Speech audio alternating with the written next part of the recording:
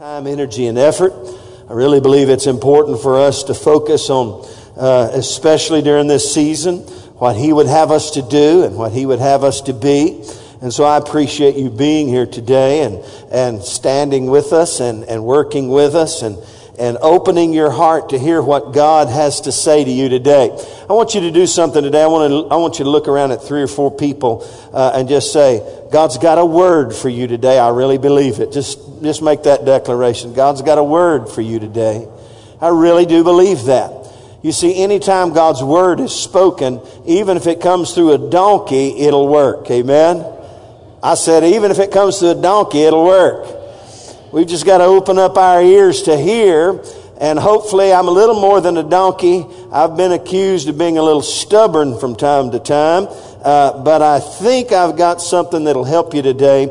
So turn in your Bible to 2 passages of Scripture, Ephesians chapter 2, which will be our first passage, and then Matthew 24 and 25. You can hold your places there.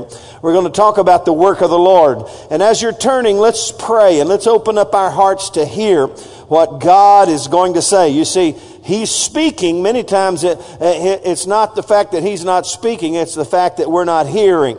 How many of you want your spiritual ears to be open to what the Lord is saying today?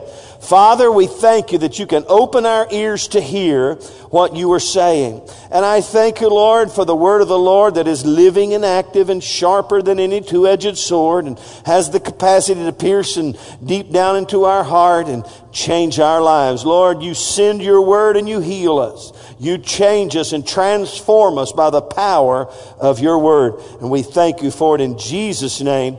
And everybody said, amen. We're going to talk about the work of the Lord. In Ephesians chapter 2, verse 10 is one of our keynote verses. And I want you to read along with me and let's quote it together. Ephesians 2:10 says this, "For we are His workmanship, created in Christ Jesus for what?" Somebody say good works. "Which God prepared beforehand that we should walk in them." Now, I would really think it would be cool if you could at least get really close to memorizing this verse this morning, because this one, I've had it down in my spiritual repertoire for many, many years, and I think it would be a valid and a good thing for you as well. So let's read it out loud together. Ephesians 2:10, what does it say all together? "For we are His workmanship, created in Christ Jesus for good works, which God has prepared beforehand that we should walk in them." One more time. "For we are His workmanship, created in Christ Jesus for good works, which God prepared beforehand that we should walk in them." And everyone said, amen. I love what the New Living Translation says about His workmanship. It says, we are His masterpiece. I've got a friend in Duncanville. He'll greet you. I can guarantee you, if he were here today and he introduced himself to you and you introduced yourself to him, he would say, "You are God's masterpiece." So let's follow along with my friend from Duncanville and look at somebody else and say, "You are God's masterpiece." You're God's masterpiece. We really are. We are His masterpiece, created in Christ Jesus for good works, which He's prepared beforehand that we should walk in them. Everyone say, walk in them. The word workmanship means a product and even a fabric, something that was handmade, His masterpiece. God, you're handmade, you're special, you're created in the image of God, and in the image of God we are all created. And Psalms 139 says we're fearfully and wonderfully what? Made. God made us. Even before we were a twinkle in our daddy's eye, God had a plan, and He prepared beforehand that we should be here, and not only be here, but that we should walk and move and have our being, if you will, in the good work that He has for us to do. And so let's just open up our hearts to hear what God has to say for us about the work of the Lord. In fact, if you look in the New Testament, you'll discover that everywhere and every way, we realize that God has a good work for us to do. We're not here just to sit soaking sour. We're not here just to take up space. We're here to do the work that He has for us. It's a good work. And so we've got to learn who we are in Christ and what the responsibilities we have. You'll find, in fact, Jesus, when He was a little boy, if you remember the story, Mom and Dad got separated from Him there. And so they finally found Him there in the religious area with all the teachers. And He was teaching them. He was, some say probably 13 or less. And they said, "What are you doing?" He said, "Don't you know I must be about what? My Father's business." He realized that there was a work for Him to do. In fact, I think it's Luke 16. I'm not sure. I'm trying to just reach out and grab some things. He said, you know what? I'm here to finish the work that He has for me. And God has a plan for all of us. And when you look in the New Testament, Paul and different places, he calls us co-laborers together. And so we have a work to do. And we've got to plug into the reality of that. I love what Paul told Timothy in chapter 6, 1 Timothy 6, 17 through 19. He's commanding those who are rich. Now let me pause. We are all rich. I've been around the world and I can tell you for sure, you are a wealthy man, you're a wealthy woman. You say, "Well, you don't know my circumstances." Hey, in comparison to the rest of the world, we're all rich. And he said, command those who are rich in this present world. What did he tell them to do? To do good, and that they may be rich in good works. God wants us all to be rich in good works. Not just mediocre in good works, but to embrace the purpose of our being. And the purpose of our being, according to Ephesians 2:10, is that we are here to do the work that He's got for us. We're created in Christ Jesus for good works, which God has prepared beforehand, that we should walk in them. Paul hits Timothy again in 2 Timothy chapter 3, verse 17, when he talks about the Word of God, and all Scripture is given by inspiration from God and is profitable for doctrine, for reproof, for training in righteousness, that the man of God, and let me throw in the woman of God, may be perfect and complete, lacking in nothing. And then he says, equipped for every good what? Work. The Word of God. See, today is an equipping day. Today's not just an amening day. Today's not just a worshiping day. Today's not just a religious duty day. Today's not just a day off. In fact, today is an equipping day to empower us and equip us for the good work. Amen. When you study and read your Bible, it's not just for survival mode. It's for productivity in God's kingdom. Could it get a better amen? And God wants us to be busy about the good work that He has for us. In fact, I was amazed at this theme. If you want to slip over to, I didn't tell you to go there, but I'm going to go there. Titus. Let me throw out a few verses for you in reference to the good work. Titus 1:16. He says this right here. He says, they profess to know God, speaking of some ungodly people, but in works they deny Him, being abominable, disobedient, and disqualified from every good work.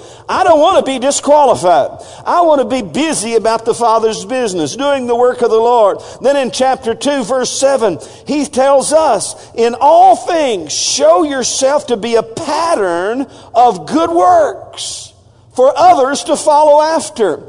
In fact, off the top of my head, I'm reminded of what Jesus said about being the light of the world and being the salt of the earth. What does He say? The others will see our good what? Works, and they'll glorify our Father in heaven. And so the evidence of our life and following after Christ ought to be the good work that He has for us. And then he says in chapter 3, verse 8, he keeps after it. He says this is a faithful saying, and these things I want to affirm constantly, that those who have believed in God should be careful to maintain, say it, good works. And then even in verse 14, he hits it again, and let our people also learn to maintain good works, to meet urgent needs, that they may not be unfruitful. Listen, I've read a little bit of the Bible when it comes to being productive and fruitful. How many of you know there's consequences for an unfruitful life? And so this morning, I want to talk to you about the workmanship. I want to talk to you about our purpose. I want to kind of lay it out for you. And if you're in Matthew 24, if you turn there, I want you to go there, Matthew 24 and 25. I'm going to give you kind of the context. How many of you know the context is important? Matthew 24, the disciples ask Jesus two big questions.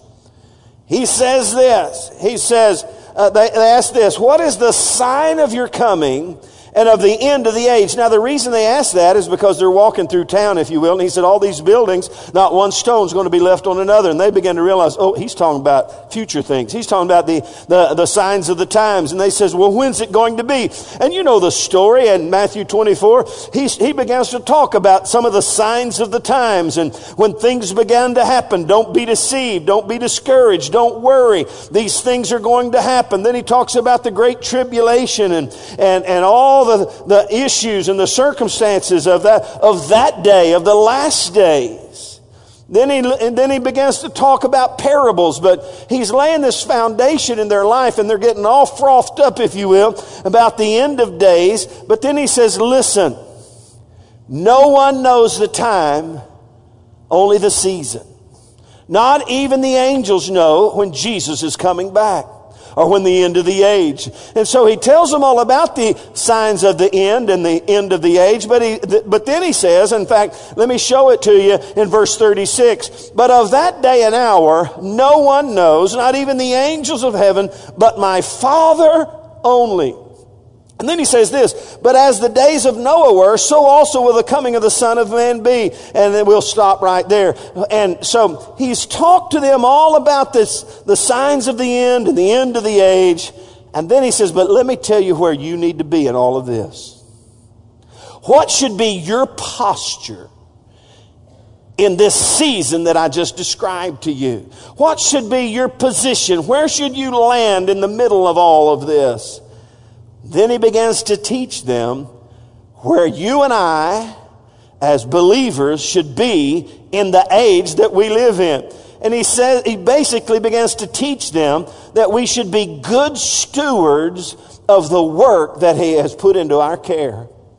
And it's everywhere. It's in the parables. In fact, verse 45 of chapter 24, he talks about the faithful and the wise servant whom his master made ruler over his household. He begins to teach them that the responsibility that we have in these last days are to be busy about the work of the Lord and not get lackadaisical with the purpose of God over our life.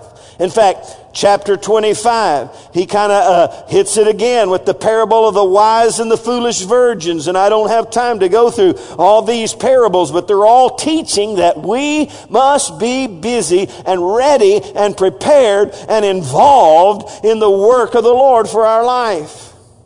And then in verse 14, he hits it again in the parable of the talents.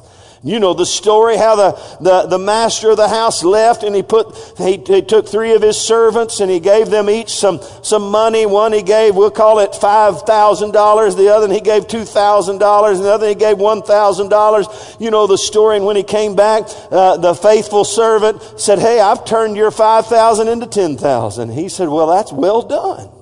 You've been faithful over another man's. Hey, enter on into the joy of the Lord. The one that had 2,000, he turned it into 4,000. He got the same blessing. But the one who had 1,000, he said, oh, I was afraid and I just buried it and you can have it back. And in all those parables and all this teaching, what he's teaching us as his kingdom co-laborers is that we must be good stewards in the good work that God has for us.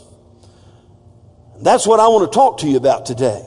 In fact, in Matthew 24 and 25, I've seen at least 4 characteristics, if you will, of a good steward who is faithful in the good work that God has for them. Let me show them to you quickly, and then I'm going to give you the motivation behind all that we are to be doing as good stewards of the work that God has for us. The first characteristic I see of these good stewards that Jesus is teaching his disciples and us to be is that they've got to be a watchful worker. Everyone say a watchful worker. Look at Matthew 24, verse 42. What did he say after he said two men will be in the field, one will be taken, the other left. Two women will be grinding at the mill, one will be taken and the other left. Look what he says in verse 42. Watch therefore, for you do not know what hour your Lord is coming. Everyone say, watch therefore. In fact, the word watch means to keep awake. In fact, just in case some of you are a little tired this morning, look at your neighbor and say, hey, wake up. Come on. I saw some of the kids coming in this morning, looked like they stayed up all night. Hopefully they liven them up back there. But he says you've got to stay awake.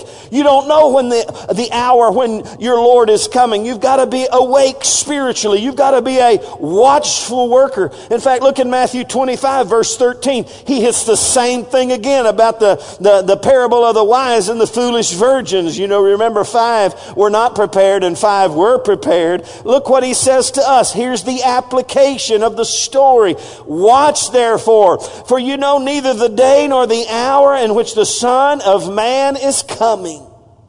You see, because we don't know, we've got to be prepared at all times. In fact, one of the old hymns says, this could be the dawning of that grand and glorious day. Amen? It really could.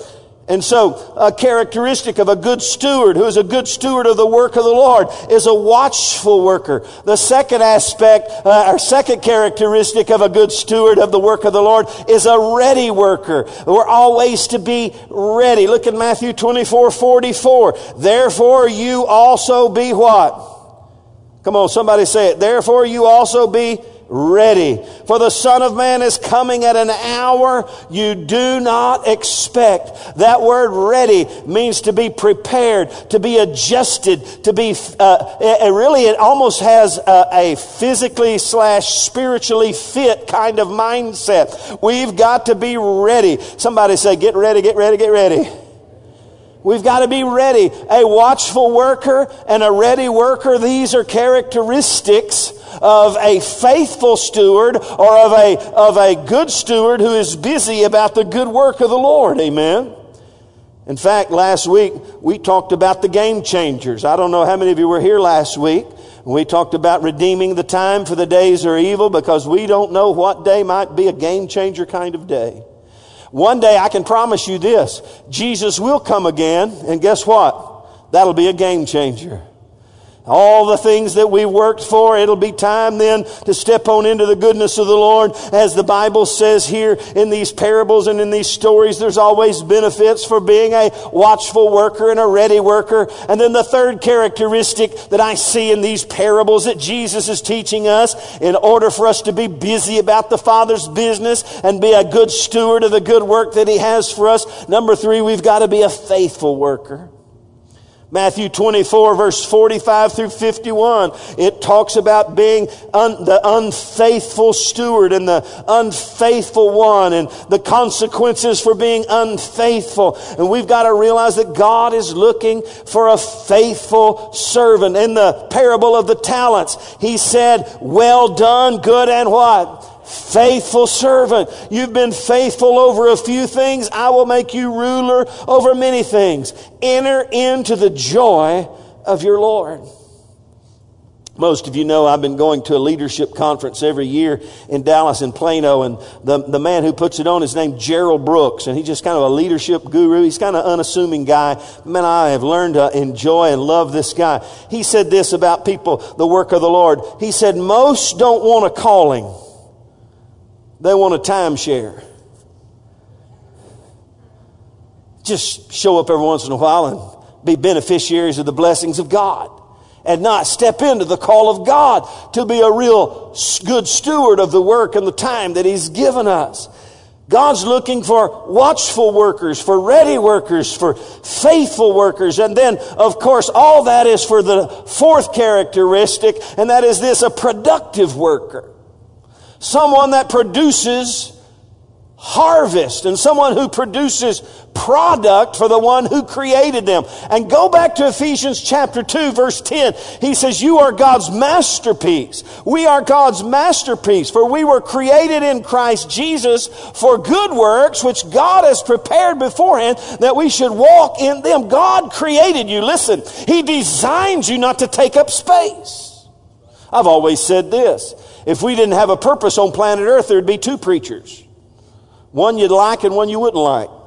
The first one to get you born again. The second one just shoot you and send you on to glory because you're not worth anything to anybody. Just get him on to heaven. God's looking for, in this last hour especially, good stewards of the good work. Watchful workers. People who are not falling asleep spiritually. People who are not being lulled to sleep and deceived. In fact, if you go back to Matthew 24, when they asked the two big questions, the first thing Jesus said, well, let me just make one thing very clear. The first thing you need to do is don't let anybody deceive you. I want to bring some clarity. In fact, if you were back in 88, you heard about the book, 88 Reasons Why Jesus is Coming, in maybe 1988, I don't know. And it didn't work, so in 89, it was 89 reasons Jesus didn't come back. And how many of you know, when you get people putting a time, a date, and a place on the return of Jesus Christ, you know they don't know what they're talking about, because Jesus said nobody knows. Look at your neighbor and say, nobody knows. Therefore, and you know what? If we knew, we'd just wait till that day and then jump up, start getting busy. How many of you know if you knew the president were coming or somebody important coming to your house, you wouldn't wait till 10 minutes before he showed up to pick up the junk out from around the recliner? Hello? You'd be ready. And so God's looking for watchful workers, people who aren't asleep, people who are ready, they're fit, they're prepared for the business that God has for them. Faithful people who stick by the stuff and who work the work of the Lord, and people who are productive for Him. In fact, we'll talk about this in a moment, but understand this. There is benefits for being a good steward, and there are consequences for not. Are you with me? Say amen. I love what Gerald Brooks said about the principles of work. I think we all need to adhere to this. And here they are. The first principle of good work, or of work, is show up. Now, when you understand Christian culture today, that's where you got to begin. In fact, statistics show that most people who would consider them faithful members of a local church, they're only showing up about 43% of them on any given Sunday. So we got some work to do, right? Did you hear what I just said? And across the board, people who would consider themselves as faithful members of a local church in America, they're only showing up about 43% of the time. Okay? So we've got work to do about people who just show up. Everybody say show up. Now, some people, when they show up, they think, oh, heaven ought to, da, da, da, da, da. They showed up. How many of you know there's more to it than that? Give me your neighbor, there's more to it than just showing up. I've actually heard people say, well, I was there last Sunday. Well, give yourself a brownie star. You showed up. He says show up. And then number 2, after you show up, he says this, you got to show up on time.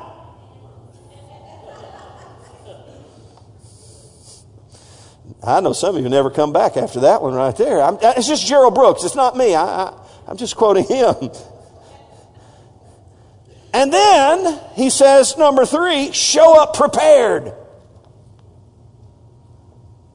Now, I've seen where people show up and they show up on time, but they don't show up prepared. Now, let me just say one thing about your pastor. He very rarely ever does that. If you know me, you know the habit of my life. If I'm going to show up, I'm going to show up prepared. And then Gerald says this, show up prepared. And then number 4, show up to do your best. Now we're getting somewhere. And then number 5, show up to do your best and do it for Jesus. Amen. Look at your neighbor and say, do it for Jesus.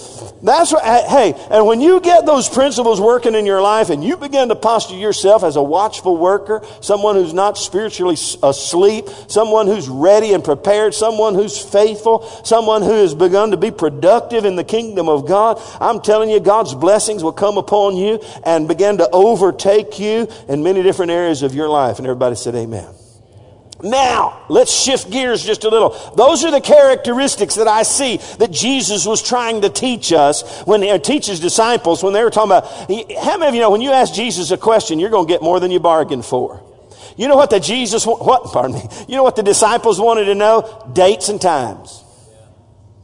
Jesus gave them much more than they bargained for. He didn't give them dates and times. He gave them signs and seasons, because he didn't want us to be unawares. And we'll know the season, and he talked about all those things. And, he talked about wars and rumors of wars and all kinds of issues, things that we see already, pestilences and earthquakes, the beginning of sorrows, and on and on.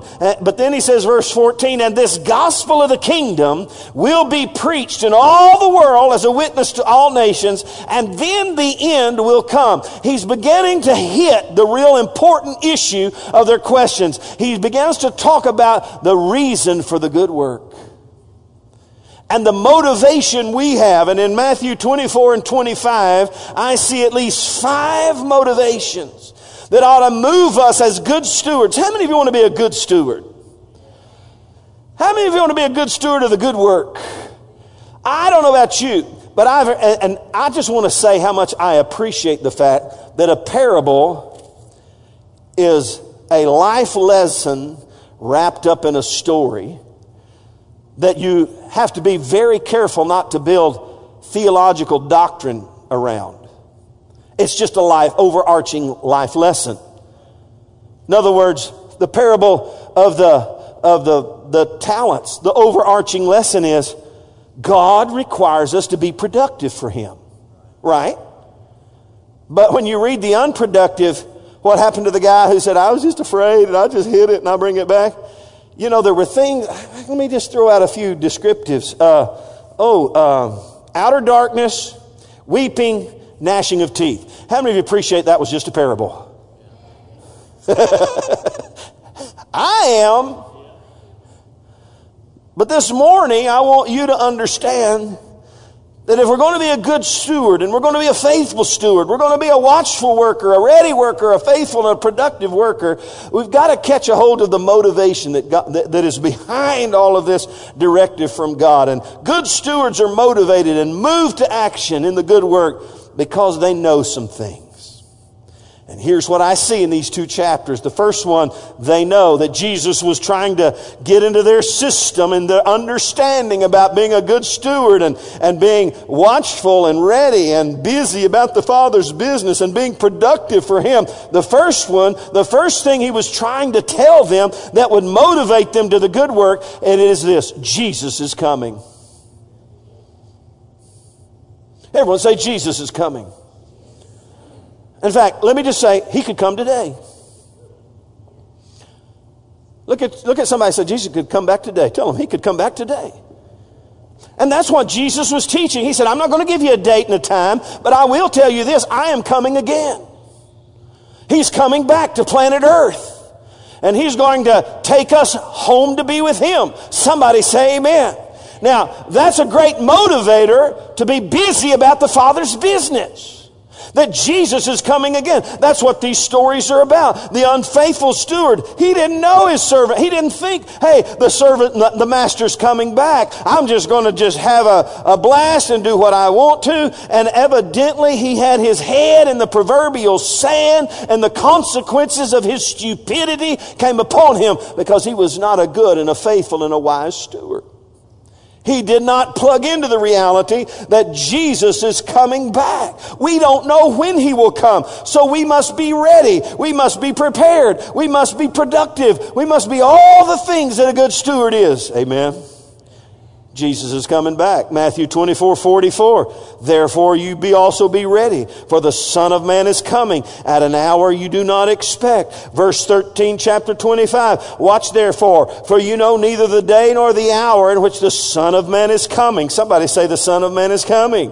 Look in verse 31, chapter 25. When the Son of Man comes in His glory and all the holy angels with Him, then He will sit on the throne of His glory. I came to tell you all the way from Lumberton, Texas this morning, I came to tell you that Jesus is coming back. And that ought to motivate us to good works and to plug into how God created us. Amen. You're not here just to sit soaking sour.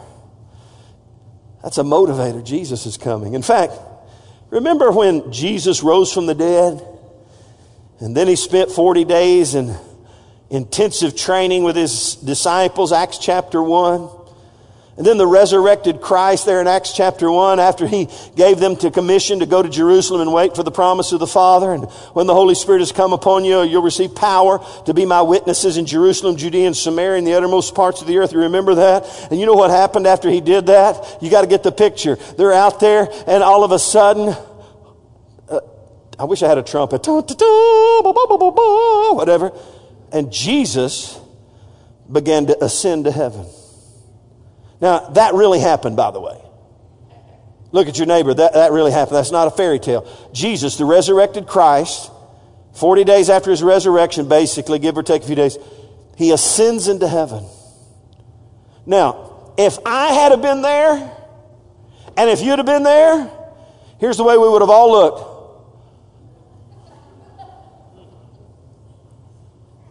And if Gomer Pilate had been there, he would have said, Shazam.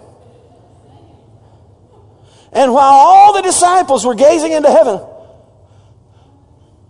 overwhelmed, they just came out of a 40-day intensive end times training seminar, and now the lead teacher, the Lord of glory, has ascended to heaven, and they're just saying, that's the way a lot of Christians are today, by the way. Yeah. And these two angels show up and say, why are you gazing into heaven? This same Jesus who you saw ascend to heaven, he's coming back. And basically what he's saying, now get plugged into the prophetic word that he's called you to do, that he wants you to do. Go to Jerusalem, wait for the promise of the Father. Jesus is coming back. Tell 3 people Jesus is coming back. Tell them, Jesus is coming back.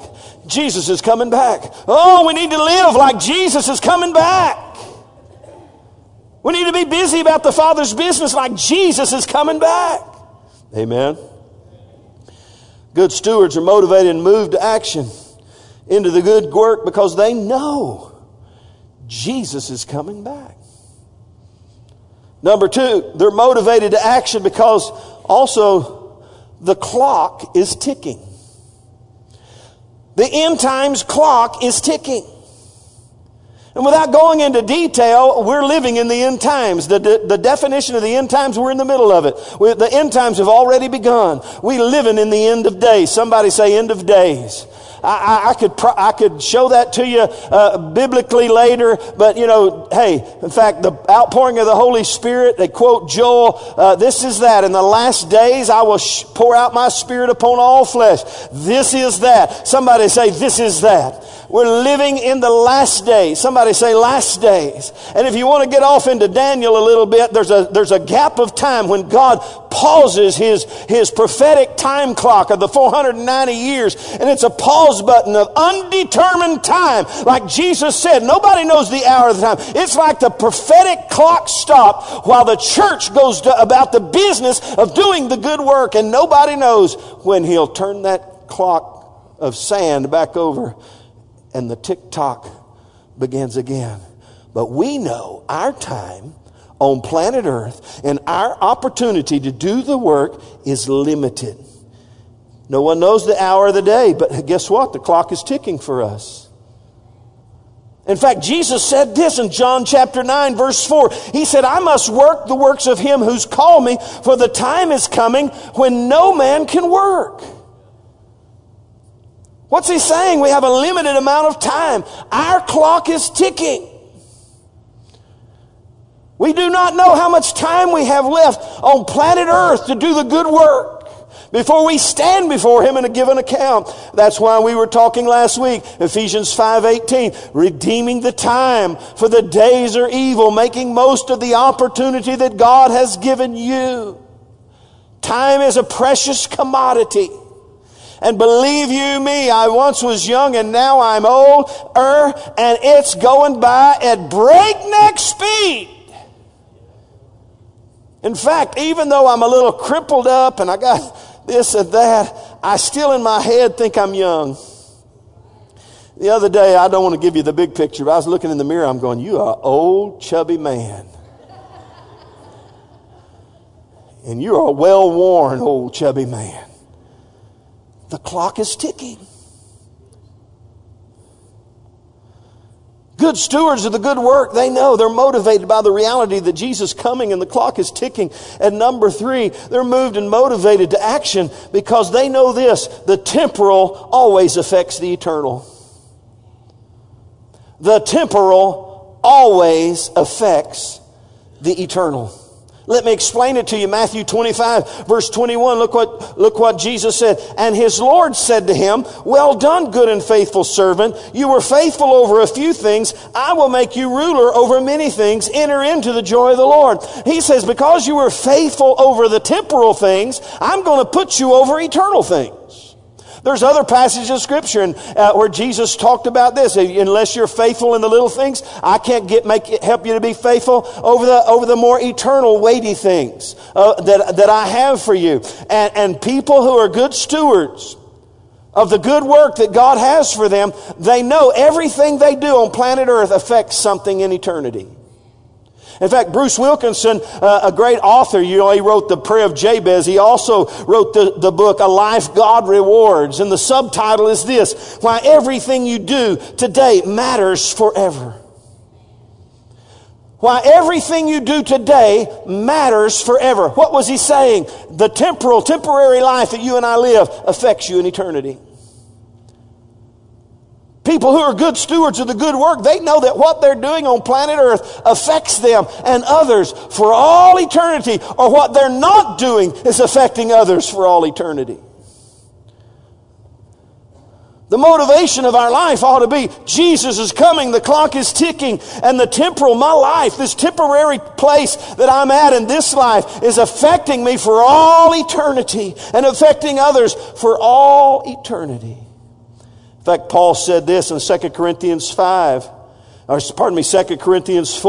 He said this about even the negative things of life. He said, for our light affliction, which is but for a moment, is working for us a far more and exceeding and eternal weight of glory.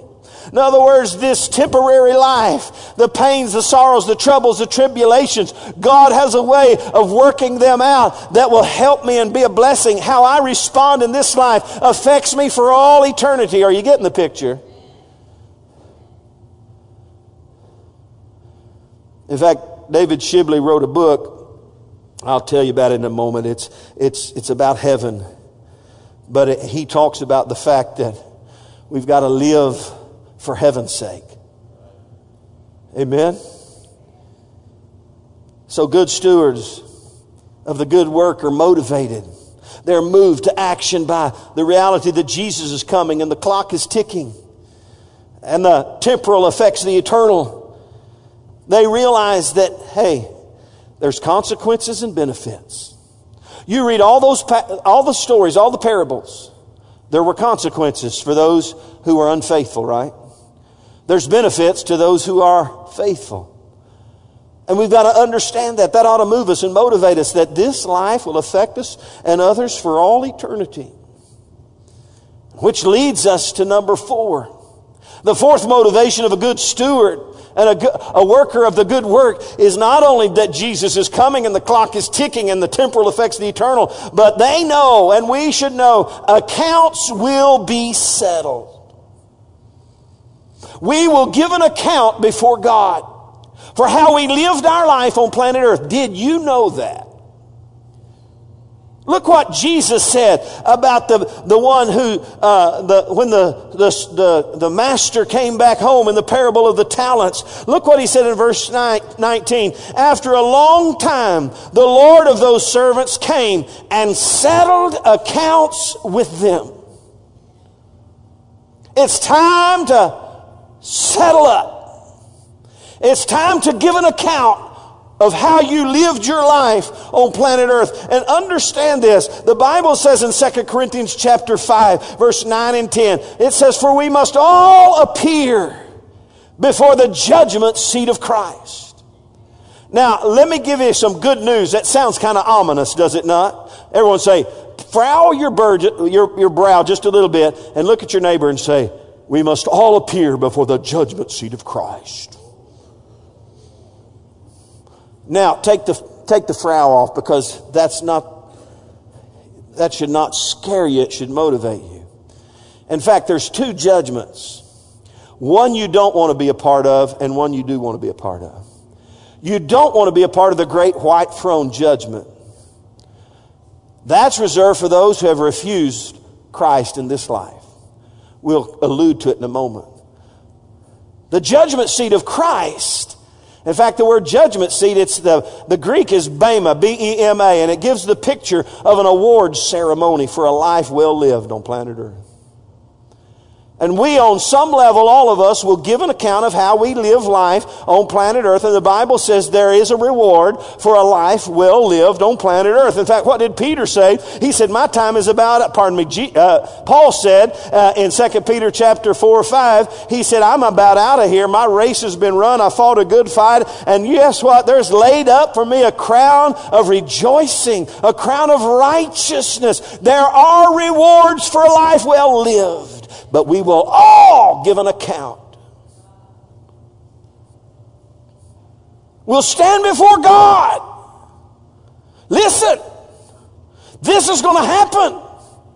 This is not a fairy tale. We will all, as His children, stand before Him and give an account of the life we lived on planet Earth and see if we were good and faithful, watchful and ready, and productive for Him. And I don't know about you, but I want to hear Him say, well done, thou good and faithful steward. You see, those who are good stewards of the good work, they're motivated because of the reality of Jesus coming. They're motivated to action because they know the clock is ticking. They're motivated to action because they know that the temporal always impacts and affects the eternal. And they're motivated with the reality that they will one day stand before God and give an account for the life they lived on planet Earth. I mentioned David Shibley's book, who was our missionary of the week, by the way. He wrote a relatively new book. It's titled Living as If Heaven Matters. And he, along with I, have a serious concern about where people are when it comes to eternity. And he said this in this book. He said, genuine success cannot be measured by earthly acclaim or possessions, but only in a well done from Jesus. When you come before Him and you bring all your goods and in fact, he says this in the book, 100 years from now, what will it have mattered? When you think of where you are now and you fast forward 100 years, what will it matter if you gained all this world's goods and lost your own soul? In 100 years from now, what will it matter if you climb the corporate ladder? And I'm not saying you shouldn't, because you can serve God climbing the corporate ladder. But if the motivation of our life is all about here and now, and we miss the eternal perspective, what does it really matter? All that ultimately matters is what we hear from heaven on that day when accounts will be settled. That ought to motivate you, folks, because we will give an account. And then finally today, those who are good stewards of the good work. Everybody say it's a good work. What are good stewards? They're watchful workers. They're ready workers. They're faithful workers. They're productive workers. What motivates them? I said they're motivated by Jesus' coming. They're motivated by the reality that the clock is ticking. They're motivated by the reality that the temporal always impacts and affects the eternal. And they're motivated and moved to action by the reality that accounts will be settled. And also finally, and as we'll see, Jesus so very clearly taught His disciples and us in Matthew 24 and 25.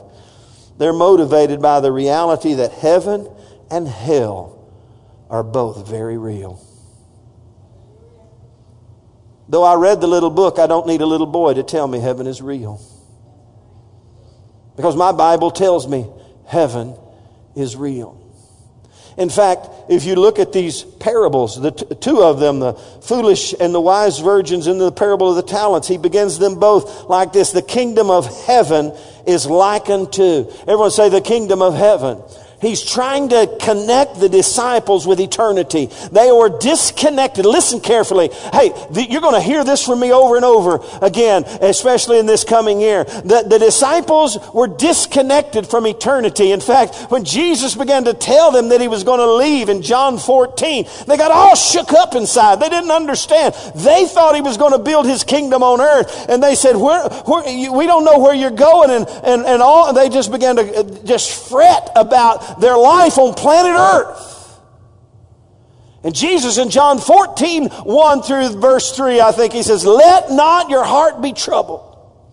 If you believe God, believe also in me. In my Father's house are many mansions. If it were not so, I would have told you. I go to prepare a place for you. And I will come again. Somebody say he's coming again. He said, I'm coming again and I'll receive you to myself, that where I am, there you may be also. What's he trying to connect his disciples to? The reality that life on planet Earth is terminal and eternity is forever and ever in heaven. Amen. I'm sorry I'm getting worked up about heaven. But our society, our Christian culture, listen, is disconnected from eternity. We're living life like this is it. Get all you can and can the rest. And we've disconnected. Now, let me read to you a quote from a man by the name of E.M. Bounds. Anyone ever read any of E.M. Bounds' materials? Now, E.M. Bounds lived, he was born in 1835, and he died in 1913. And if you want some great reading and he's got a book on the power of prayer that will rock your world. Everyone say E.M. Bounds. Listen to what he said either in the early 1900s or the late 1800s. Listen carefully. He said, these are materialized and materializing times. Materialized times always exalt the earthly and degrade the heavenly. Now, I've got to start over because you need to get this. Now, this is the late 1800s, early 1900s. These are materialized and materializing times. Materialized times always exalt the earthly and degrade the heavenly. That's what's happening in our culture today. He was prophetic. And then he says, true Christianity always diminishes the earthly and augments the heavenly. If God's watchmen, now that's where we're talking about today, if God's watchmen are not brave, diligent, and sleepless, Christianity will catch the contagion of our times and think little of and struggle less for heaven. What did he say? He said, if we're not careful, if we're not watchful, if we fall asleep spiritually, Christianity will catch the contagion of our times and think little of and struggle less for heaven. Listen to me today. The church has caught the contagion of this life. And we're struggling less. We're struggling more for the temporal things and less for heaven. We have been infected by the benefits of a temporal, ungodly, and terminal generation. We think little of and struggle less for heaven.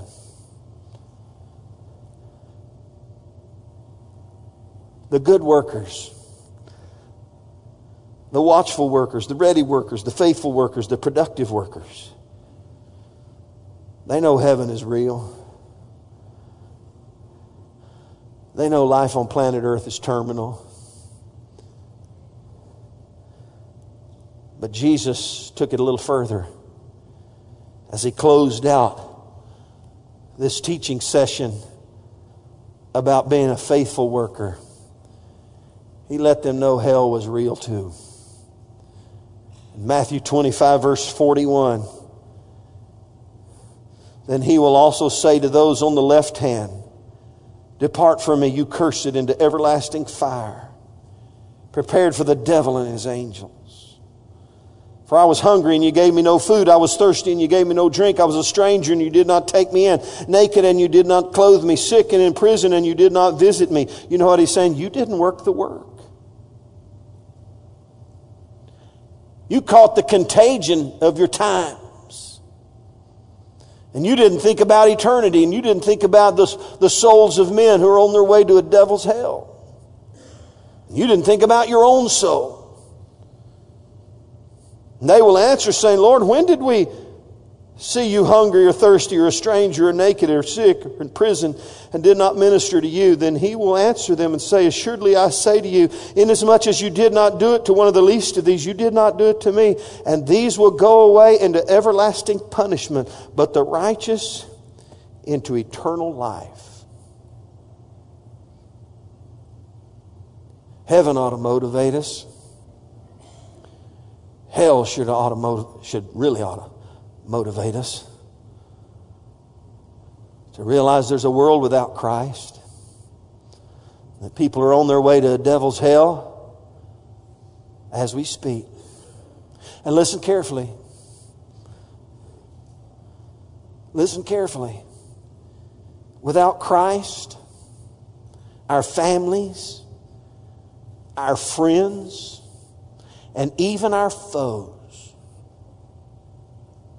will be cursed, as Jesus said, into an everlasting fire. Surely that would motivate us to embrace the calling of God on our life and our created purpose. We are His masterpiece, created in Christ Jesus for good works, which God has prepared beforehand that we should walk in them. Let's stand together today. As we come to the close of this service, may it be the beginning of a whole new day for all of us. A day when we begin to embrace our created purpose. Bow your head before God. Let's pray this prayer together.